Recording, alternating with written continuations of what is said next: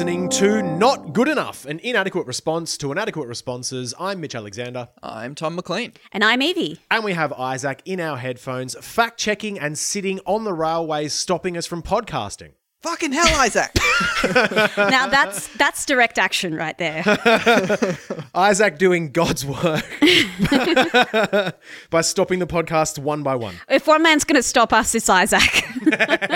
That's so baller, though. Starting this episode with a whole bunch of good news again. We've got heroes all across the country, and they are converging on the worst places in the country because more and more people just keep getting in front of fucking coal trains and stopping them delivering coal, and that costs the coal companies a lot of fucking money, and also like very, very incrementally manages to stave off our death just a little bit, and it's fucking delightful. This guy locks himself in a car on some rail lines for a couple hours, and I get to live for a couple more hours. Thanks, man.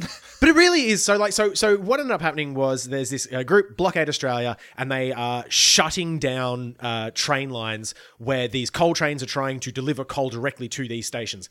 And they have done things like just suspended themselves off the side of these bridges where trains are supposed to be going. And like, there's people on the bridges, even if they're hanging off the sides. Like, well, the train can't go through. Yeah, it's like if you run the train, then it cuts the cable that the activist is suspended from. They have a probably fatal drop. And, it's like, obviously we know that by delivering the coal, you're willing to murder, everybody in the world.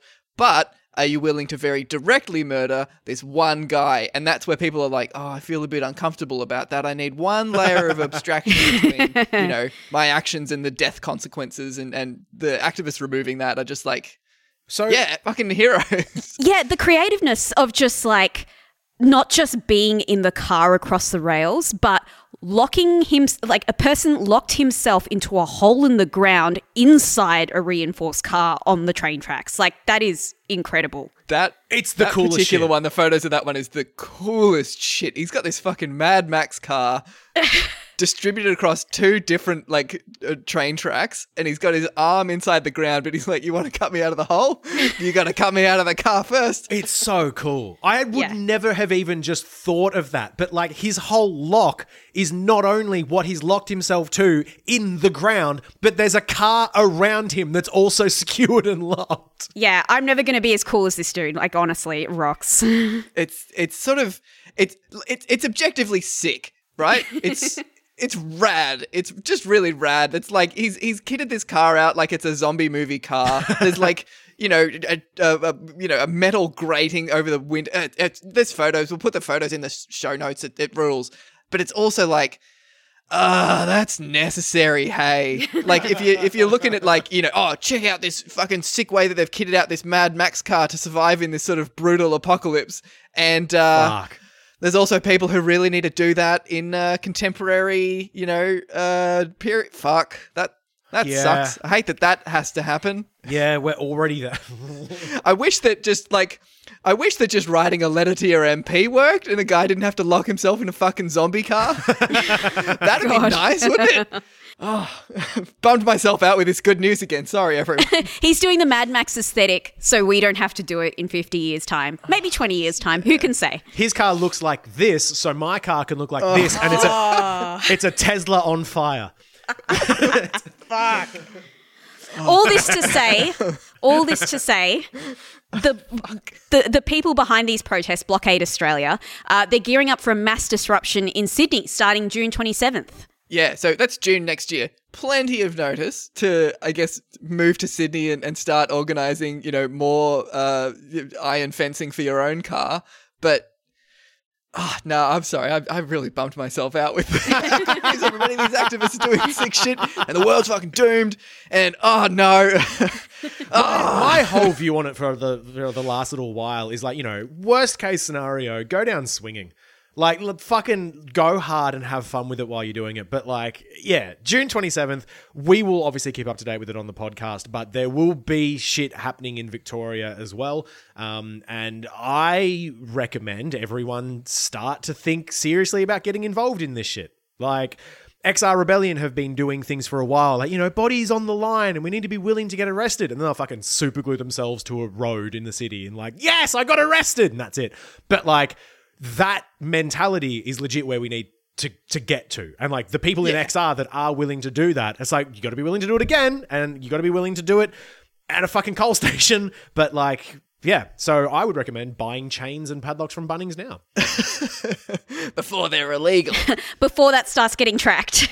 There was a thing I read a while ago that I can't remember any of the details of, that was like talking about the Holocaust. I'm obviously incoming comparison to the Holocaust, but it is like there's a lot of people who fantasize about like, oh, what would you do in the Holocaust? Are you just like a civilian, or are you actually breaking people out of concentration camps, sort of thing? That's like, that's real now. We've got, society level destruction on the line that is just real. Whatever you're doing now is what you would have been doing if the Holocaust broke out, Yeah. No, I totally get the comparison. If something's happening right now, the time has stopped for you to fantasize about how much of an activist you could have been. The thing you're doing now is the thing that what you'll be remembered for. Yeah. Oh, no, I'd just be podcasting through the Holocaust. I mean... I'm going to try and stop bumming myself out about stuff. Major German cities weren't involved in the war until sometimes they were firebombed. Like Dresden was seen as a place that was like progressive in Germany. And actually, some people are saying some pretty nasty things about Hitler. But, otherwise, yeah, it's all pretty good. Like the idea of like, what would you do during the Holocaust or World War or whatever? It's like, you have to go and do stuff. It doesn't come to you. Most of the time, especially in Western nations, we can sequester ourselves away and we can just say, until it, it's not that bad yet because it's not happening right here. And this is the thing of like, it wasn't nationwide. You could just convince yourself it wasn't sort of happening. Go out to it. Get shit done. Start fucking doing actual things. You have to. Yeah, I guess this is just going to say it's white privilege sort of thing. But it is like a lot of people can just hide from shit. Yeah. Like I don't even need to be podcasting. I could just sort of hide and do my job and, just sort of hang out, carry out life peacefully, play video games. I won't notice any climate stuff if I'm not paying attention to it until one of them kills me, Yeah. That's allowed. That's possible. It just sucks. No, I mean, that sort of... No, I said I wasn't going to bum myself out, man. I'm in a weird mood this morning. McLean, you keep saying that, and we're about to get into some shit for the rest of the episode that isn't even labelled under the good news section of the document. You need to readjust, man. I'm gonna turn this boat around and put a positive spin on it. I think if you see an opportunity where you can sort of say something with your whole chest, and it doesn't have to just necessarily be about the climate apocalypse, it can be about anything. I think it is an inherently positive thing to use whatever privilege you have to put yourself out there and say what you mean and say how you feel. I consider it as a thing for like trans rights as well. I'm a cis woman. I consider it my responsibility to use the means that I have to defend and speak very loudly, in support and to protect everyone I know who is trans. Yeah. That's it. Yeah. Like that's my job. I have to do that. There's a line in the new Every Time I Die album, bit of a plug, that stuck with me. Their lyricist, Keith Buckley, is a fucking god of a man. But there's this line of, what we fail to do defines who we are. And it's been stuck in my head since I fucking heard it. There's that, and there's the other quote is, the standard you walk past is the standard you accept. Oh yeah, I love that. I don't like that one. I don't like that one as much now because there's a passivity to it where it's just sort of like, I'm just accepting it. What you fail to do defines who you are. Yeah. Let that be a motivator to go out and do some shit. Yeah. Some breaking news this week. Scott Morrison held a press conference and he said he's never told a lie in public. That's it. That's the news. That's what happened. You heard it from the man himself. Case closed. No lies from ScoMo. Take him at his word, and he's definitely never told a lie. I like your framing there of he held a press conference. Like, makes it sound like he held a press conference to say that he had like... Okay, I'm being serious for a moment. He didn't hold a press conference to do it. He was speaking to Neil Mitchell, who asked him, have you ever told a lie in public, in response to him lying in public? And Scott Morrison said, no, I have never told a lie in public. And like, What is he going to say? Like, do you think he's Yeah. really going to say, yeah, I just like talk some shit sometimes and it doesn't really mean anything? I will say, in 20 years' time, we will have prime ministers from like millennials and the Zoomer generation who will say stuff like that. Like, yeah, I have, but what are you going to do? Actually, it's funny you say that because Tim Smith actually did say that the other week in response to like when Tim Smith, the guy, We're not talking. you may remember him from such incidents as driving into a fence while blowing 3 times over the legal limit. You may remember him from last episode where we were like, let's never talk about this motherfucker again. But no, here he is again. You may remember Tim Smith saying last week when he was called on the fact that he constantly asked people to resign over just the dumbest shit. And someone said, well, why aren't you resigning now after you kept on saying all this stuff? And he's like, well, I tend to just say stuff sometimes. I'm very much paraphrasing him, but like he basically admitted it. Yeah, it's just the argy-bargy of politics, you know. An opponent sort of slips up and you say, I demand your resignation. It's just sort of throwing shit around in the sort of political sphere. It's not important that you mean what you say. This is politics. Just a sort of vote of no confidence in democracy. I suppose a vote which is immediately discarded. It's just Tim Smith admitting that a lot of like, you know, politicking is really just, you know, monkeys throwing shit around. But Which is true. Which is demonstrably true. Like, he's not wrong about that. he's absolutely right. And Scott Morrison can do exactly the same thing because none of it ultimately matters. He can say that he doesn't lie. And even if he did admitted that he lied, again, does it really matter? Like a couple of months ago, Crikey made this whole big deal about how they were going to do a release saying Scott Morrison lied. And it was like, and? The Twitter thread of articles. Buckle up, everyone. We're going to call Scott Morrison a liar. Ooh. And well, what are we supposed to do with this? It appears that this is going to be Labor's big stand for the federal election too. I'm not sure what we're supposed to do with this. We all know he's a liar. What are you going to do about it is the question. Yeah. It's also the case that everyone in politics is a liar. Yeah. That's the only way to get into fucking office these days. Like, it's not...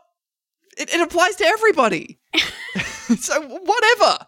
Like, he is a bald-faced liar. That is, like, he's compulsive about it. That's bad. I'm not saying it's good, but I'm just saying it's not unusual, and so that's obviously not going to cut through anything. It's not a remarkable trait. He's the prime minister. He's the best liar. That's what the job is. The award for being the best liar in Parliament is getting the job of Prime Minister. The end. Yeah. It's fucking Labor being, once again, decades behind the curve in just like, oh, if we make it stick that he's a liar, people are going to care about that. That's like demonstrably not true. You know, Trump was a liar. He was very popular among the people who were like, check it out, our guy's doing lies. We love to see it. If I saw somebody who was just going out and telling outrageously false statements in support of climate change, that's like, you know, the whatchamacallit, the whole adage about a lie can get around the world before the truth has got its shoes on sort of thing. Yeah. Like, whatever. You know, if it's effective at achieving net more climate action, then the mere fact that it's a lie, I don't really give a shit. The outcome of climate action is what I care about, and I don't really care about the moral state of the person making that action. Yeah. Also, we have a lot of evidence now to suggest that it doesn't undermine anything. Like, so long as you just barrel your way through, it doesn't fucking matter. So long as the rest of your side are also broadly supportive. The reason why Trump, Boris Johnson, Scott Morrison, Peter Dutton, all of those cretins can get away with this is that they don't have other right-wingers going, oh, hang on, that's not true about franking credits. They just go, oh, yum, yum, yum, yum, yum, yum, yum, yum. I can get power and then enact the change that I want. Like, this is where we're at. Also, you're right in that, like, Labor is well behind the curve on this shit. We are so far past, watch out, politicians lie. We are now up to, there are two different realities happening simultaneously, and the truth is a relative concept, and we are so far beyond a couple of bloody naughty lies from politicians, and yet Labor are just like, I think that is going to garner the majority of voters in the country to support us. Like, you fucking rubes. Have I told you guys about the reality-based community stuff? Have you guys heard that phrase? No, what's the that? reality-based community? This is a thing. I only found out about this like maybe a month ago or so. Maybe I was talking to a listener on Twitter about it. If it was you, thanks. It fucked me up. This is a quote that an official from the George W. Bush administration said to like some press, some journo about the sort of the obviously the Bush administration was fucked. Here's the quote. The aide said that guys like me, this is the journalist talking, the aide said that guys like me were in what we call the reality-based community, which he defined as people who believe that solutions emerge from your judicious study of discernible reality. That's not the way the world really works anymore, the aide continued. We're an empire now, and when we act, we create our own reality. And while you're studying that reality, judiciously as you will, we'll act again, creating other new realities, which you can study too, and that's how things will sort out. We're history's actors, and you, all of you, will just be left to study what we do. That was the sort of mentality of the Bush administration, was just like, yeah, we don't fucking care what's actually happening because we are the emperors and we're creating reality. And that fucked me up. You know what? When you were reading that out, I just heard the Adam Curtis drone music. I was going to say the same in my head. Your voice as it was going had an 80s pop song underneath it with visions of the Iraq War.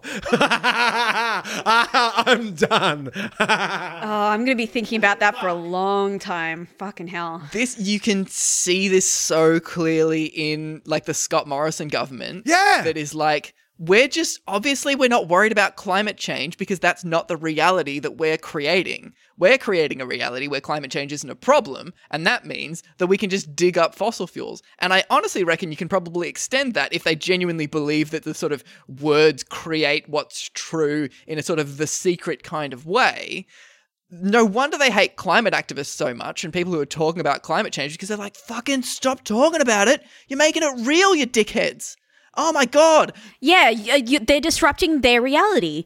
And I was going to say, like, it's good that you pointed out Trump before as well, because it really does seem like the next federal election is going to play out almost exactly the same as the first, as Trump's election, because the only sort of identifying point that the Labor Party seems to have is just talking about Scott Morrison in the same way that the Democrats talked about Trump.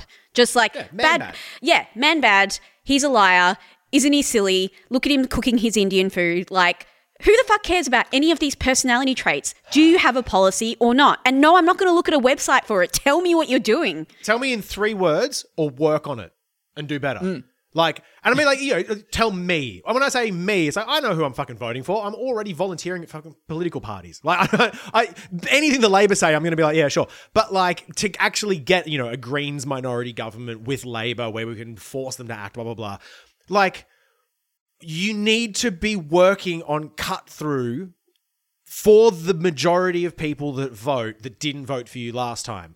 And like, what the Labor Party have done for so long is go, oh, so you just want us to be right-wing? It's like, no, we want you to be clear. That's it. We just need you to have a strong idea of what should happen after the election. Tony Abbott did it. Stop the boats, axe the tax. If I get in, I will do this. Labor, just give me something that you will do if you get into power, as opposed to just stand there and just wee your pants a little bit, which is what it feels like you'd do now. Albanese would win, like, I just got a call from Scott Morrison, and he said that I won the election.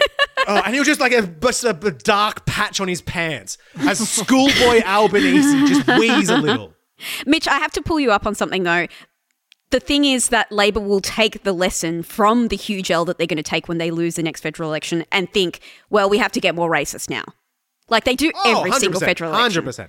Yeah. Yeah. Oh, it's because the bloody fossil fuel corporations gave more money to the Liberal Party than they did to us, and that gave them the edge. So the only thing that we can do is accept even more money from the fossil fuel corporations again.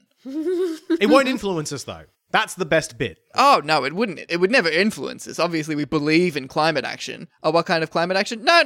We believe in it. I'm genuinely I'm manifesting something here. I'm sorry in advance. I'm genuinely sorry.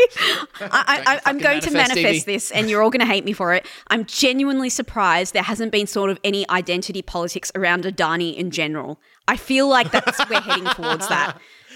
You don't want to stop Indians from getting money, do you? There you go. Oh, you know it. You can feel it in your waters, right? You know it's going to happen. Were we worried that they're going to sort of frame Gautam Adani as an immigrant worker? Yeah. True blue immigrant coming over here helping Australia. No, but by the way, it just a postscript. I don't have any opinions on that. If anyone wants, just letting the listeners know. Fucking hell.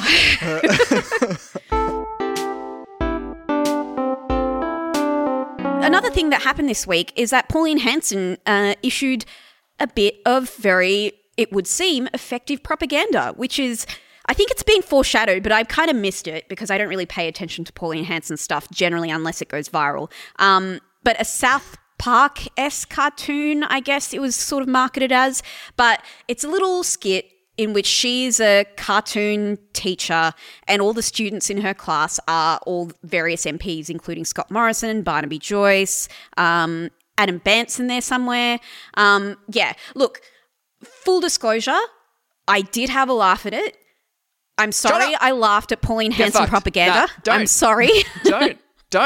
I know. Shut up. I know. No.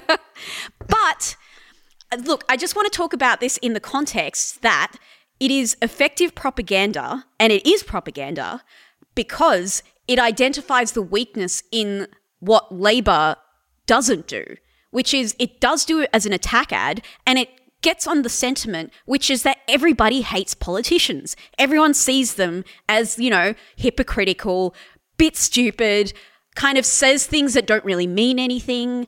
And that is a sentiment that is shared by a lot of people across many political spectrums. So I get that it's effective propaganda in using that emotion, but don't share it on the basis of that.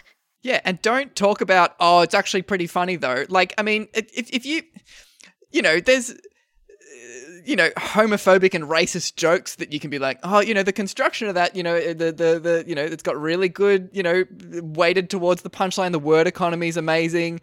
If you're still like, it's a bit funny, like, don't. Just pretend it's not. If you find a racist joke funny, don't say that you did. That sucks. So here's the weird thing about that is that I have to deal with this a lot in, especially the black metal scene. It's kind of the same argument as separating the art from the artist. Like, Pauline Hanson's really bad, but this was kind of, it's like you lose nothing in your life if you never watch something that's a shitty South Park video that might give you a chuckle or two. You're not losing out on highbrow art. You're not losing on some sort of transcendental experience. You don't need to watch it. You don't need to listen to the Nazi black metal because it's shit. It's like, there's heaps of bands that are better. We're not losing the Beatles. Right, but that's the thing is like, even if the Nazi black metal was really good black metal, you can just be like, nah, it's fucked. Yeah. It's really bad. I don't like it. I have a counterpoint to this, which is once again, I think it shouldn't be something that is widely shared, but I also laughed at as Trump as like a foolish dictator, like when he constantly makes terrible tweets. I know what a bad person he is. I would never vote for him. I wouldn't but I still recognize that he's an effective propagandist. So right, but recognizing it as effective propagandist is different to being like, that's funny. And I honestly reckon that because Trump has even been a bit rehabilitated since he left office. Now it's just it's just a bit fun to talk into the sort of Trump voice that I reckon paved the way for people to be like, actually, the Pauline Hanson cartoon's pretty funny. Which, I don't know, who gives a shit? right? Like, we're not short, like Mitch said, we're not short on funny we're videos on not. the internet. Find a different one. Laugh at that one that's not made by somebody who's really tangibly been advancing a race hate agenda Absolutely. for decades in this country. What the fuck? Also, it's propaganda for Pauline Hanson, not just like, oh, I'm actually a bit funny. It's propaganda for Pauline Hanson in that it portrays her as not liking the rest of the government when her party votes in lockstep with them. Yeah. She's part of that group. She's friends with them. This is the thing that I wanted to talk about, which is she is effective as a communicator to people who are politically disengaged for a reason. And it's really like, this is something that I feel like every other party is really, really, really bad at. And it frustrates me that after years and years of these lessons of saying like, oh, look at Clive, look at Pauline, look at these racist fucks who constantly put out these things that appeal to politically disengaged people. And they keep on saying, how do we do that? How do we reach out to politically disengaged people? I know, we'll put out a tote bag that has like a thing about submarines on it that nobody cares about. Like, this is how they get them. This is what I mean about, like, I understand, I know that video is going to go fucking apeshit on Facebook because I know exactly the kind of people who are going to share that with their mates and go, see, Pauline Hanson's pretty good. Like, she doesn't like all the others. She's not like them. She is a fucking MP that votes, as you said, in lockstep with the Liberal Party. She doesn't give a shit. It's all about political capital. But she knows, or at least the people who she has employed to, you know, continue to get votes, knows that this is how she gets that political capital. You have to appeal to people who are disengaged. And this is the best way to do it. And I know I hate it so much. I really hate that it's, you know, someone as horrific as Pauline Hanson, but it works. And I like, it's so frustrating to see, you know, the Greens and Labor just refusing to understand how that sort of political engagement with disengaged people works. As a practical tip for people who saw the cartoon and thought it was funny and they want to be able to share the funny in a way that doesn't support Pauline Hanson, and this is sort of generalizable to really any media that's created by somebody who really sucks, steal it. Take the joke that she made in the thing, make it yourself again, and say that you came up with it. You totally can, and you should. This is also like, hey, Labour Party political communicators, if you're listening to this podcast, just rip the fucking clip and use it for yours. Take out the Pauline Hanson stuff, put your guy in there instead, say, we made this. You just can. It works all the time, all over the internet. You can just steal shit, crop out the attribution, put in your own attribution with some joy laughing emojis, be like, who made this? I made this. People can call it out as many times as you want. We know it never, ever sticks. So if somebody else who's bad has some good comms that are sticking, steal it and say that you came up with it. It is impossible to ever call you out on it. Yeah, 100%. Do it. That's how Hollywood was made, and it's still going. Yeah, that's how it great works. artists steal. Just take it. So I want to make just 2 quick points on this as well. Something just to reiterate, I've seen a lot of like over-analysis of the cartoon and how effective it may or may not be and who might swing their vote because of it, blah, blah, blah. And this is propaganda, not so far as it is trying to change people's opinion on individual politicians that she's lampooning and highlighting something that Adam Ban or whoever does. All it is doing is softening Pauline Hanson's image. We talked about it with the Jessica Rowe podcast. We talked about it how Sunrise have her on. You need to remember that you are a fucking idiot. And in your mind, there's just this big dial that goes between bad and good. And when you see something like this, even me, us on the podcast, everyone, we are not immune to this. If you see a good thing and it's associated with Pauline Hanson, your brain just does a little tiny tick where Pauline Hanson is now slightly better. Now, no one on this podcast is going to vote One Nation because of this cartoon. Of course not. But we have all ticked slightly towards Pauline Hanson being good. And that's all it needs to do. And she's done that for 30 years. And she has made herself softer. And she has made herself a nicer image for the voting public. The second thing I want to bring up is that it wasn't fucking funny. If you thought it was funny, that's really embarrassing. I'm sorry. And Evie, I know you said you had a chuckle. It was not funny. I watched half of it with a stone face. Maybe it was my first hangover in 12 months, but oh my God, none of these jokes were good. Nothing landed. She has no comedy timing. What are you? The only reason why people were like, oh, it's actually pretty good is because you weren't expecting it from Pauline Hanson, who's a politician, which was yet more propaganda. You fucking rubes. Stop sharing it. Start saying when she does something like this, that's fucking racist from a racist fucking piece of shit. I'm not going to share it. That's how you counter it. That's a lot coming from someone who's constantly laughed at Friendly Geordie's videos. I'm just going to dox you live on the podcast with that. And I've never shared a single one. Eat shit, Mitch. You got fucking sprung. I honestly think there's something to be said for this thing of like, oh, you know, like Pauline Hanson sort of like making herself into a bit of a joke figure with just various incidents over the years. That's like Bolsonaro is a joke figure, Trump is a joke figure, Hitler was a joke figure at the time. Like, turns out being a joke figure doesn't stop you from getting a huge amount of power and using it to just advance massive agendas of terrible harm. So if someone's like, oh, they've made a fool of himself, be scared of that instead of happy about it. Yeah. Do you think Scott Morrison cares that like people are logging on to make fun of his dinner or something? Like when he posts a picture about it, he does not care. He shit himself at a Macca's one time. This is going to take him down. It's not. He's literally used that Macca's anecdote to talk about on the radio to distract it from other things because he knows it works. Him being the fool works to distract from something he doesn't want people to talk about. Like, it's an effective means of, like, here is me acting like the class clown. Aren't I funny and relatable? Like, it works in exactly the same way as a politician who goes to the pub and drinks a beer in front of a camera. In fact, it probably works even better than that because every politician who drinks a glass of beer at the pub looks like a lizard person, including Albo. So it definitely works better. The one thing I do want to just run back on is that I've never laughed at Friendly Geordies. No, I've cringed my way through it, but I mean, he makes some good points. But like you said with Pauline Hanson, she also made some good points. And it's like, and it's the general overall vibe of this shit where it's just like the humor also isn't the point. When you were just like, guys, this was actually pretty funny. She didn't release it to like take a career step into comedy.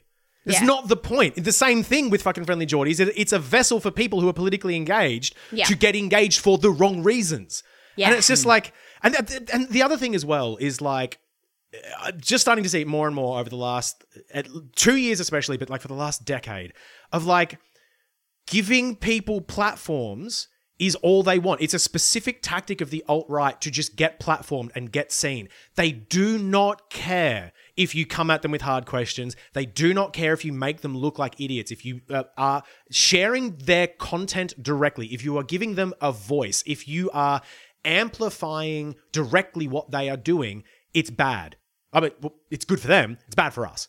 Yeah. So don't share this shit, even ironically. Like you can't, McLean, you actually made the point through the week. The idea of like, I'm signal boosting, but doing it ironically. No, you can't signal boost and do it ironically. But like, I think you can engage in conversations about it. I think with your friends and to like understand why, like, you know, why did I laugh at this? I want to know, like, I want to know why it appealed to me in the first place. You can have those conversations, but just don't amplify the thing. Yeah, be critical of it. I've read fucking shooter manifestos in the past, and they're fucking horrible, and they never surprise me. But it's still this idea of like, I want to understand in some sick way what the fuck is actually happening with some of this stuff. But like, I would never post it just being like, guys, unfortunately, there were some good points in this. Like or like, I wouldn't repost a manifesto being like, fuck, this is well written. Was not expecting this. Like, no. Yeah, if it's got a bit in it that you're like, oh, actually, that is a good point. Like, one, be careful, right? Because maybe it isn't, right? And two, just steal that point and make it like it's your own and don't attribute it to the horrible person who came up with it, because fuck them. Don't platform them. It's not possible to do something ironically without doing that thing. That's the important thing. Also, like, the proof was in the pudding with this as well, because immediately after this video was released, Pauline Hanson then put out a newsletter with responses from Twitter and from social media to the video. And a lot of people who were sharing it, ironically, did have their opinions shared on that newsletter against their, consent or what they would have willingly put in favor of a Pauline Hanson video. So just, keep that in mind. You're going to be used in support. Yeah. Oh, no, it's almost like your words got stolen and just presented to somebody else's, and it sucks. Hey, you can do it to them back. Yeah. Post-truth discourse. Bloody leftists. Oh, we reckon the truth is good. Who cares? This isn't healthcare, motherfucker. It's politics. Yeah.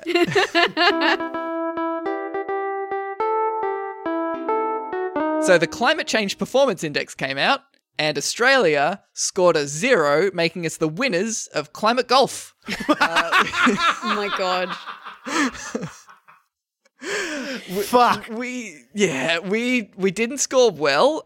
So we scored a 0, not overall. I think we got a couple points overall, which is a bit of a shame. Perfect score, lost again. Better luck next year. We ranked 58 out of 64 countries. So we beat Korea, Taipei, Canada, Iran, Saudi Arabia, and Kazakhstan. We beat Saudi Arabia. Yay. In greenhouse gases per capita ranking, we are dead last. Because Australia's the worst climate villain in the world. This is the thing. I keep coming back to this idea, like we need to really internalize the fact that we are that little shit country ruining it.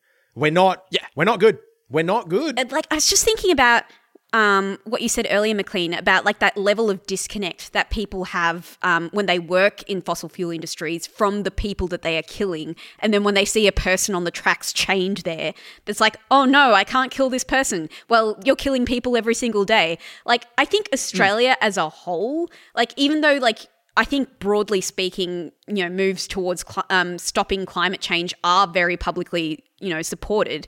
I think Australia as a whole has a weird level of disconnect from what huge climate villains we are, super cartoon villain kind of people as a country. Oh, yeah. I mean, both sides of it. That's the thing. We have just this is true of many other countries as well, but Australia has bipartisan support for climate denial. The Labor Party and the Liberal Party are both it's not real. Climate change is fine, fundamentally. Labor is a bit more bullish about we should build renewable energy though, but they're not we should build renewable energy because it is critical to the survival of the human race to do that. They're we should build renewable energy because it'd be good for, it'd create jobs in the renewable energy sector, and isn't that nice? They just don't ever grapple with the idea that society will collapse if we don't deal with climate change. This is after the fucking Climate Change Performance Index gave Australia this 0 score. Chris Bowen, the shadow environment minister, came out being this is exactly what the problem is. He fucking says, he describes climate change as the world's biggest challenge and Australia's biggest economic opportunity. No, it's the world's biggest challenge and Australia's biggest challenge. We're part of the world, bro. We're not a little country on the moon. We're just an island. Just that opportunistic framing of it too. Oh shit, the world is going through some massive changes and we can get some scraps out of this. Climate change is bad, but maybe climate change is good. It's not. It's just bad. We need to stop it. But it's this is again the weak Labor messaging around how do we get in touch with voters and make it seem like we're for their livelihoods while also being pro climate action. I know, we'll frame it that we can get some jobs out of this and we can do some stuff with it. And that's weak. That's piss because all you need to do because the framing then from the other side of it is, hey, that coal job you've currently got, well, you can keep it. And Labor goes, oh, well, we could move you into some different jobs and do some different things and make some GDP move around. And the Liberal have to go, nah, let's just keep you keep your job. That's Bowen, dude, this is really, really, really bad right now. And it's only going to get worse for people 40 and under. Really, really fucking bad. And Most people just want action on climate change, and they do not care about the economic opportunity of it. They don't give a shit. Here's the thing. Because they're always like, oh, we can't, talk about how climate change is scary because when people are scared, they get very politically conservative and blah, blah, blah, blah, blah. No, we saw from fucking COVID that when people are genuinely convinced that shit's fucked, they will shutter their own small business rather than do the wrong thing. Obviously, the people who are like closing their cafes and shit because they don't want to comply with vaccine mandates are wrong about that. But the principle there that like these are small business owners who are terrified, who are trying to do the right thing according to their flawed understanding, right? They're absolutely taking a massive hit to their hip pocket. They're so willing to do that. They're eager to do that. That's what we need. We need all of the politicians who actually believe in climate change to start talking about climate change as though it's an existential threat, which it is, instead of being like, oh no, we can't talk about it in those terms because, then people will blah, blah. No, fuck off. Talk about it until people come around. I just want to, on that note, I just want to talk about something that David Pocock, who is a former Australian rugby union player, and has spoken very widely and openly about climate change and conservation. Really great guy. And this week he published an article about how fossil fuel advertising is like cigarette sponsorship. He's absolutely right. As in sort of terms of, fossil fuel companies and coal companies being massively unpopular and people wanting climate change, they've moved into the avenues of sports sponsorship. So the reason why he wrote this article is because Santos is now a major sponsor of the Australian rugby union team, and there's a big Santos on the back of the jersey. And of course, as you can imagine, he's very unhappy about that. And I really liked what he had to say about this, which is that fossil fuel companies are fast losing their social license to continue expanding. So it's no surprise to see more of their money going into sport and sponsoring both professional and local teams to try and buy that social license and to delay that bold climate action that we need. It's something we've talked about so many times on this podcast. It's something I find really alarming that even in women's sports, you can see the creep of companies like BHP and Santos and Rio Tinto coming in.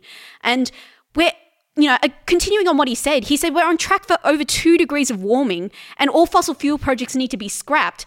But if things are so financially very tight, in sport and any sort of social engagement and events, why are we accepting sponsorship from fossil fuel companies when they want to endanger our future?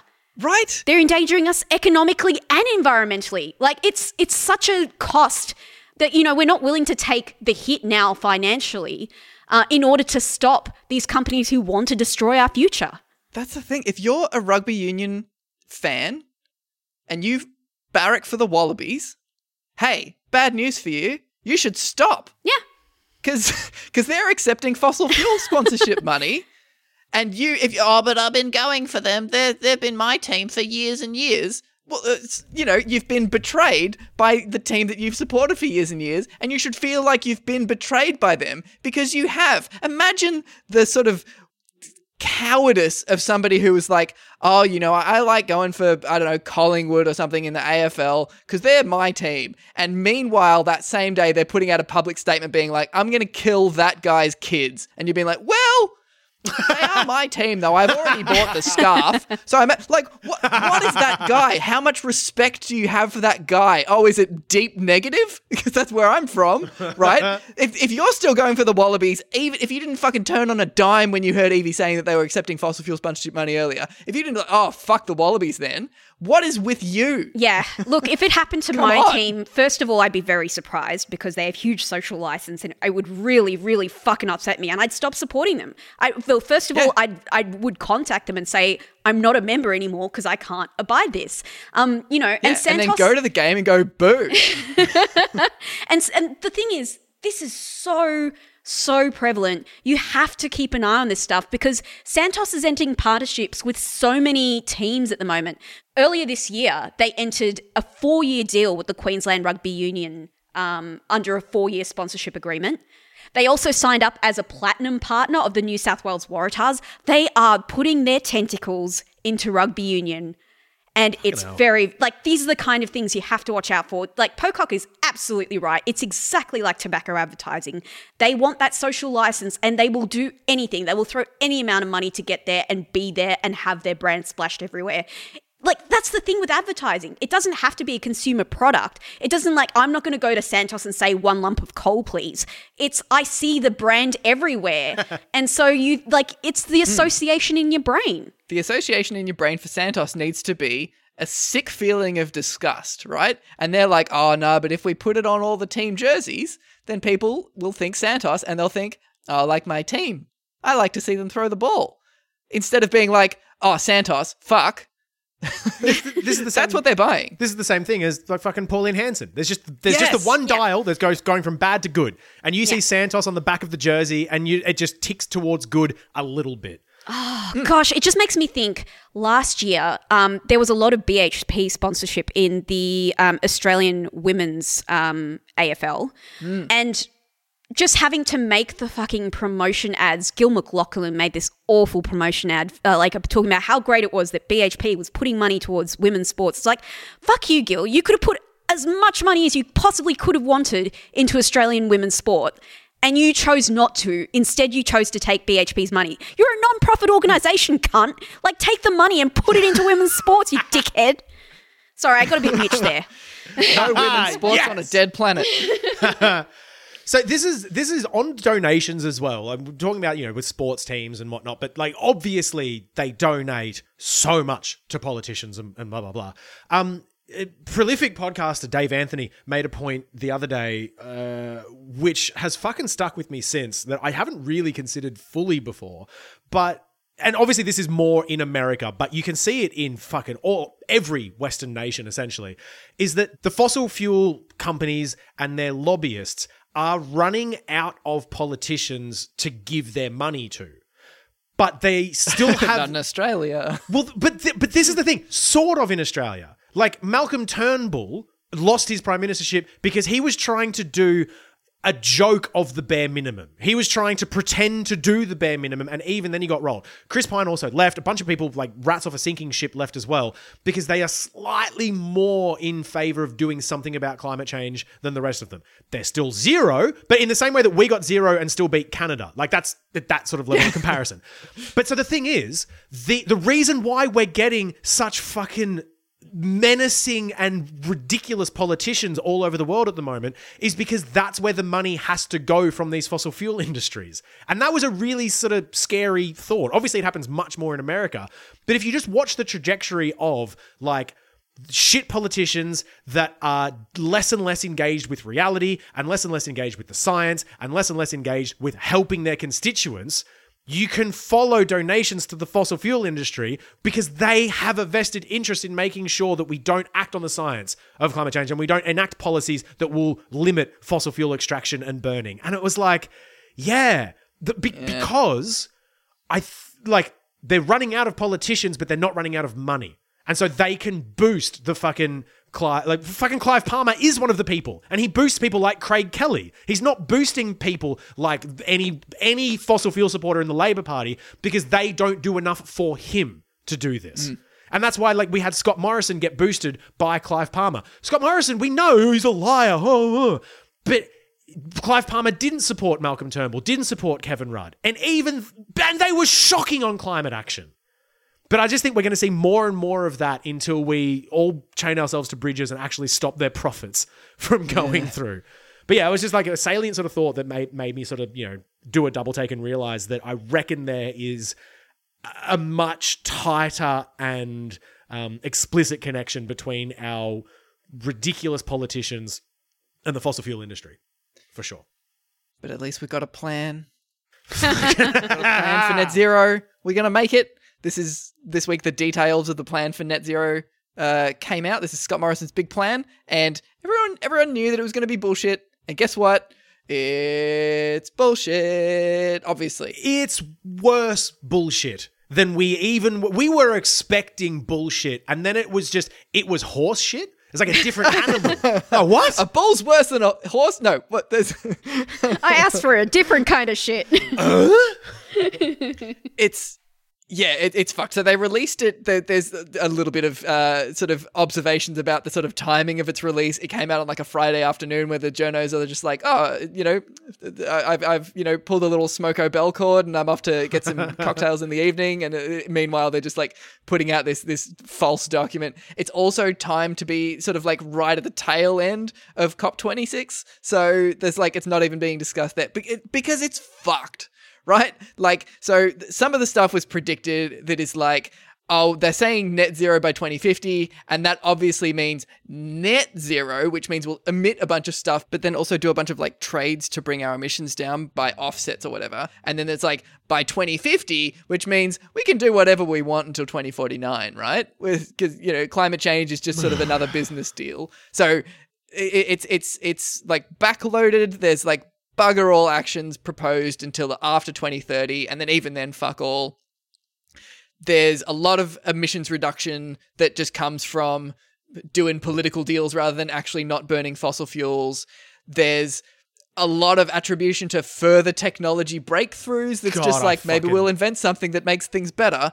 But then, even in the plan for net zero by 2050, it doesn't hit net zero by 2050. In the plan for net zero by 2050, in 2050, if we follow the plan, Australia is still at net 94 megatons. God. So, Fuck. whatever. Oh, but he's a liar. Scott Morrison just being like, net zero, winky dink. Like, he's just not even in the lie, he's not even committing to the lie. Yeah, fudge the numbers. It's numbers baffling. don't matter. Was it fucking McKinsey did this report? That evil McKinsey. It was absolutely a McKinsey product. We love them.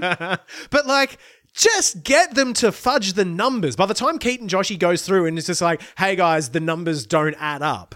Like, give him a month of having to struggle through it to go, holy fuck, Right. it's not working. But they didn't even do that. They just went, Give the poor man some work to do. He's bored. they just came out and said it. But like, again, focusing on that, I think, and even we're guilty of it, but like, we're a fucking comedy podcast. But like, the problem there isn't that he lied. The problem there is that by 2050, we're still emitting 94 megatons of carbon. And that's the bad bit, not the lie. And this is, that was my problem with the media framing as well. Like, don't focus on the lie. This is the fucking carbon bit. Fuck. Even that's the thing. The plan we know is obviously bullshit, right? So it's not like, oh, even according to the plan, even if we follow the plan, we're going to be emitting 94 megatons. If we follow the plan, we're going to be emitting way more than 94 megatons because the plan is useless and it doesn't actually reduce our emissions. It's just, even if we believe in the lies that the plan is telling us, even then, even in the fantasy world, we're not hitting net zero. It's such a useless fucking document. Keaton Joshi did this write-up in The Guardian for it, as Mitch sort of foreshadowed there. We put a link in the show notes. He describes it as an extremely weird document blatantly designed to protect the interests of Australia's fossil fuel industries while creating the illusion of ambitious climate action. Which, yeah, he goes pretty hard in the article. It's a good read. But, oh man, yeah, the government is just not interested in even pretending that they're interested in climate action. I think it's just an open admission that we're not going to do it. It's just very much just saying we're not going to do it. So here's your stupid document. We're not going to bother. Yeah. It's such an open disrespect. It's the fucking Parks and Recreation joke where they're just like, Australia, what's your plan for net zero by 2050? And they just hand you the card that's just got their own handwriting on it that says, I'll do what I want. Yes. I was going to say, it really has that vibe of just like, the stupid babies want their pamphlet. Here you go. Yeah. The blatant disregard and disrespect shown to me personally from Scott Morrison. You piece of shit. This isn't an essay that got an F. This is an essay that got a C me after class. Just to tie a neat little bow in what we were talking about earlier about how stupid it is to just like have soy face every time we say Scott Morrison lies. Like, this is it. This is like, what is the point of just saying, oh, Scott Morrison, he didn't really have a plan for net zero after all. Just, this is it. He's going to tell you, fuck you, I'm not going to bother. What are you going to do about it? But the idea as well, we hammered this point as often as we fucking can, but the fucking credulous rubes who masquerade as journalists in this country weeks ago going, Scott Morrison has landed his net zero by 2050 plan. What a move he pulled he didn't, and we knew he didn't before he even revealed that he didn't. And it shouldn't be chuckle fucks on a podcast going, ha ha ha, you're an idiot. Do your job better, for fuck's sake, or signal boost us. Make us more successful than you. You can just say Catherine Murphy, you don't have to say Credulous Rubes anymore. I couldn't remember if it was her or Lenore Taylor, so I didn't want to. Yeah, I mean, some shout out because Keaton Joshi did get a write-up in The Guardian. Like, there is people saying these fucking things, but like it should not be rare. It's not even that it shouldn't be rare. Like, you can have, I don't want parody 50-50. You should not ever publish an article that says he landed a net zero plan. Yes. Because he didn't, and we knew he didn't, and you fucking knew that he didn't, but you had to acquiesce to his reality. I said this last week. Scott Morrison has said reality is one way, and the journalists go, I guess we have to cover reality like that. You do not. You can just go, no.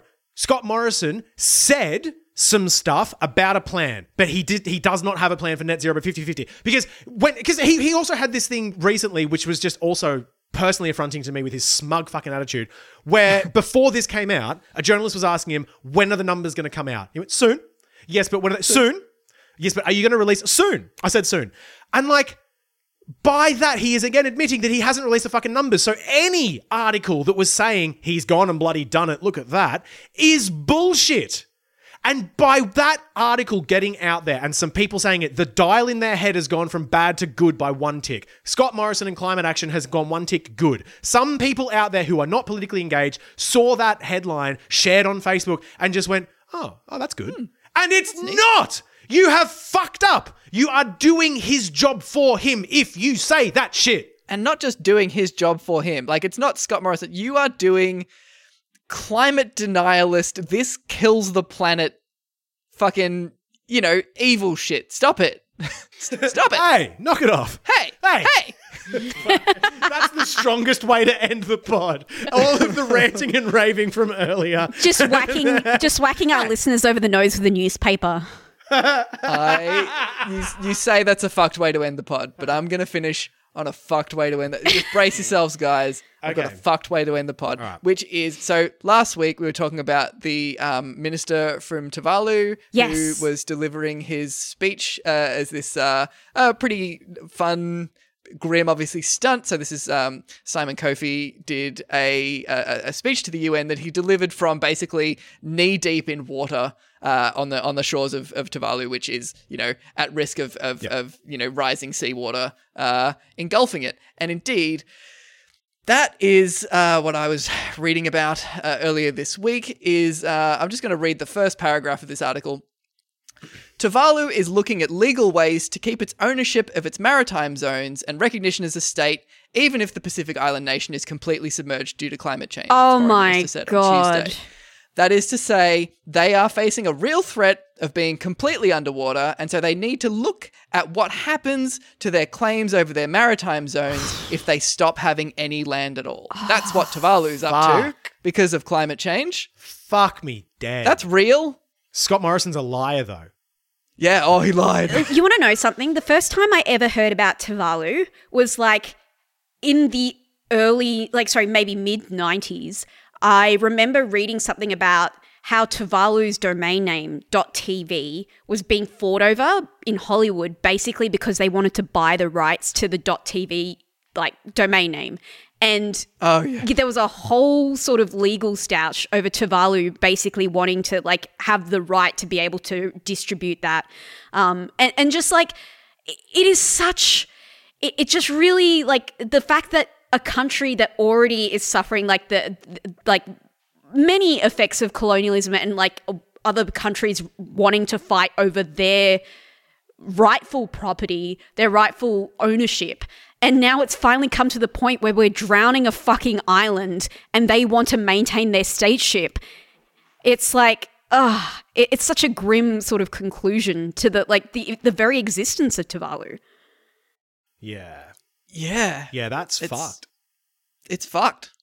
But and this is the sort of thing of journalists, reporters, podcasters, YouTubers, whatever, like, we can start framing this more immediately. We can start talking about climate change as something that we're in. And we are running the risk of just making sure, like, net zero by 2050, net zero by 2050, 2050, 2050, 2030, 2030, 2030, just pushes it so far outside the realm of the immediate.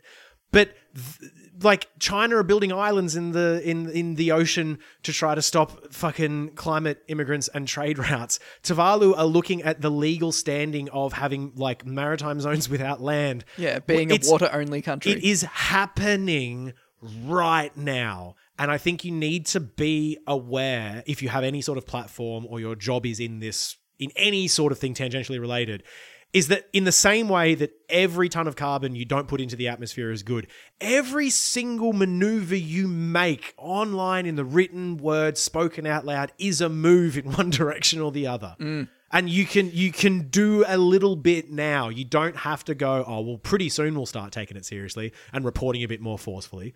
Like, you can do it now. And if we hit net zero by 2021, it'd still be like, woof, cutting it fucking close. If you have some sort of charter at your media place of business that prevents you maybe from doing this sort of stuff, if you have style guides that pose some sort of problem, if you have a manager that may be some sort of problem, you start to work against it now and start actually trying. Because you're going to have to. If you work for an organization that is supposedly pro-climate action, but they have a thing that prevents you from being extremely pro-climate action, fucking break that thing and get fired and then say, they fired me for being pro-climate action. Fuck them up. Because Tavali's going to fucking sink. Also, like, there's also the issues of, like, I mean, we've talked about the fraught issue of activist investors and shareholders, but, like, companies I've got my hands tied. I just can't not maximize profits. Universities have this thing. We can't not invest in fossil fuel companies because we have the charter and the law means that we have to invest in fossil fuel because it's a return on investment, blah, blah, blah, blah, blah. Like, work against it and try to change it if you have to. But, like, please stop leaning on those sort of things as the excuse for yourself personally. And don't lie while you do it. That's the worst bit.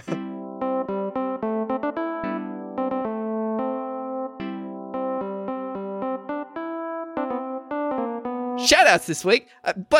Everybody's striking, and there's so much solidarity to go around. You've got to give it everywhere. The workers at Toll have started an indefinite strike action. Toll is big shipping, trucking, moving things. Distribution. Yeah, distribution sort of place. Obviously, the sort of capitalist class are like, oh no, this threatens all of the shelves aren't going to be stocked on Christmas. They're threatening Christmas. No one's getting their little treats. The workers at Toll are striking for a $2 pay rise.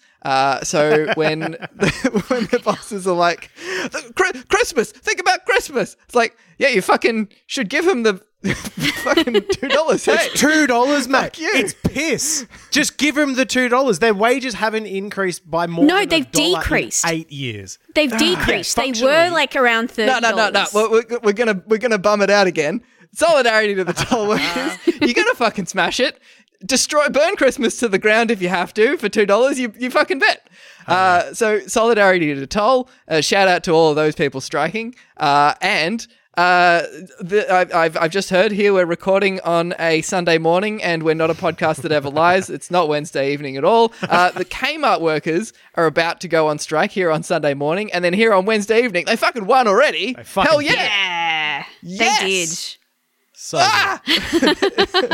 it's so amazing. Like, whenever I just think about everyone that's striking at the moment, I think of it as parallel to all those stupid articles you see in the papers at the moment about the Great Resignation and that sort of thing. Hey, why do you guys reckon that resignation is happening? Who could possibly say? Why do you reckon people are walking off their jobs right now?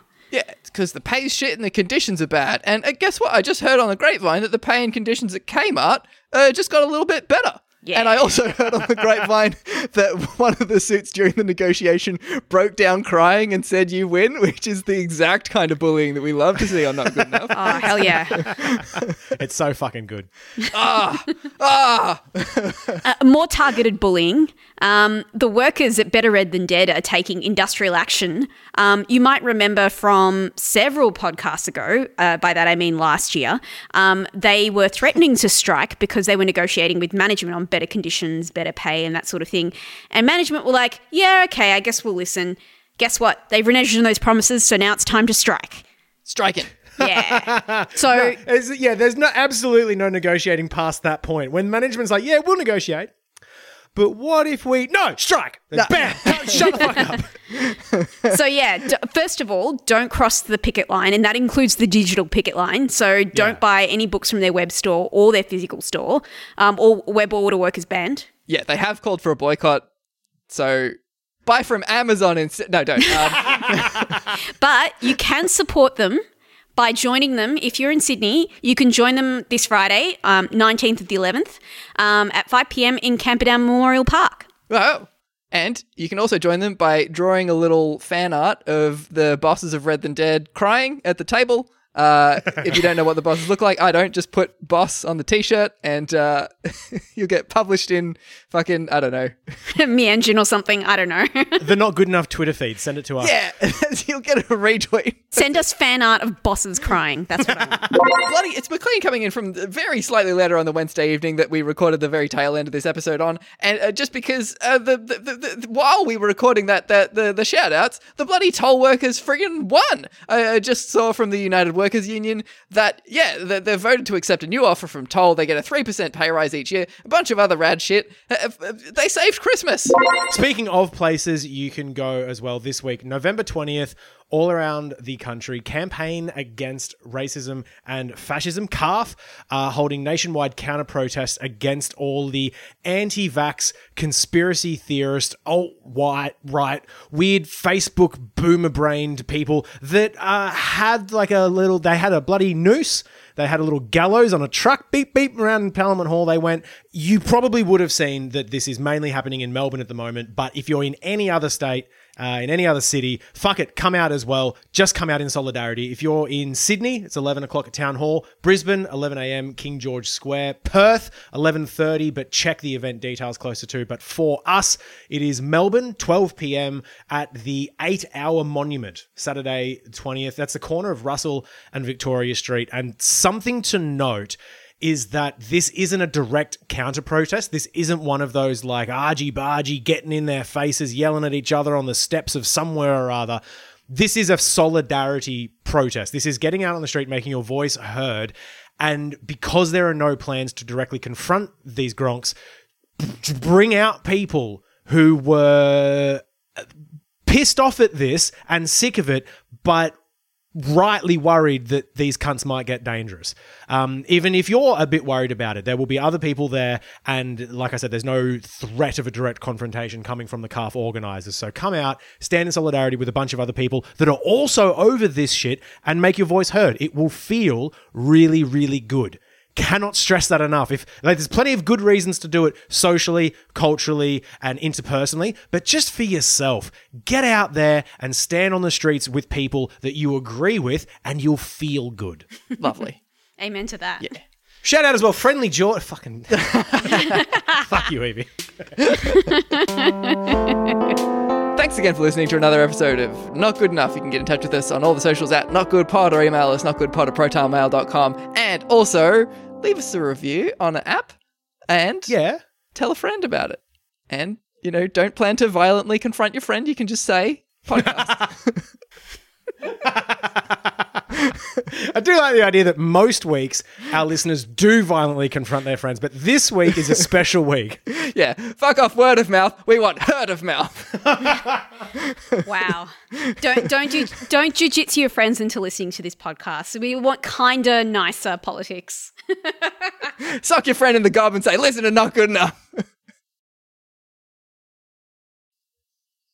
Not Good Enough was recorded on the lands of the Wurundjeri people of the Kulin Nation. We pay respect to their elders and acknowledge that sovereignty was never ceded.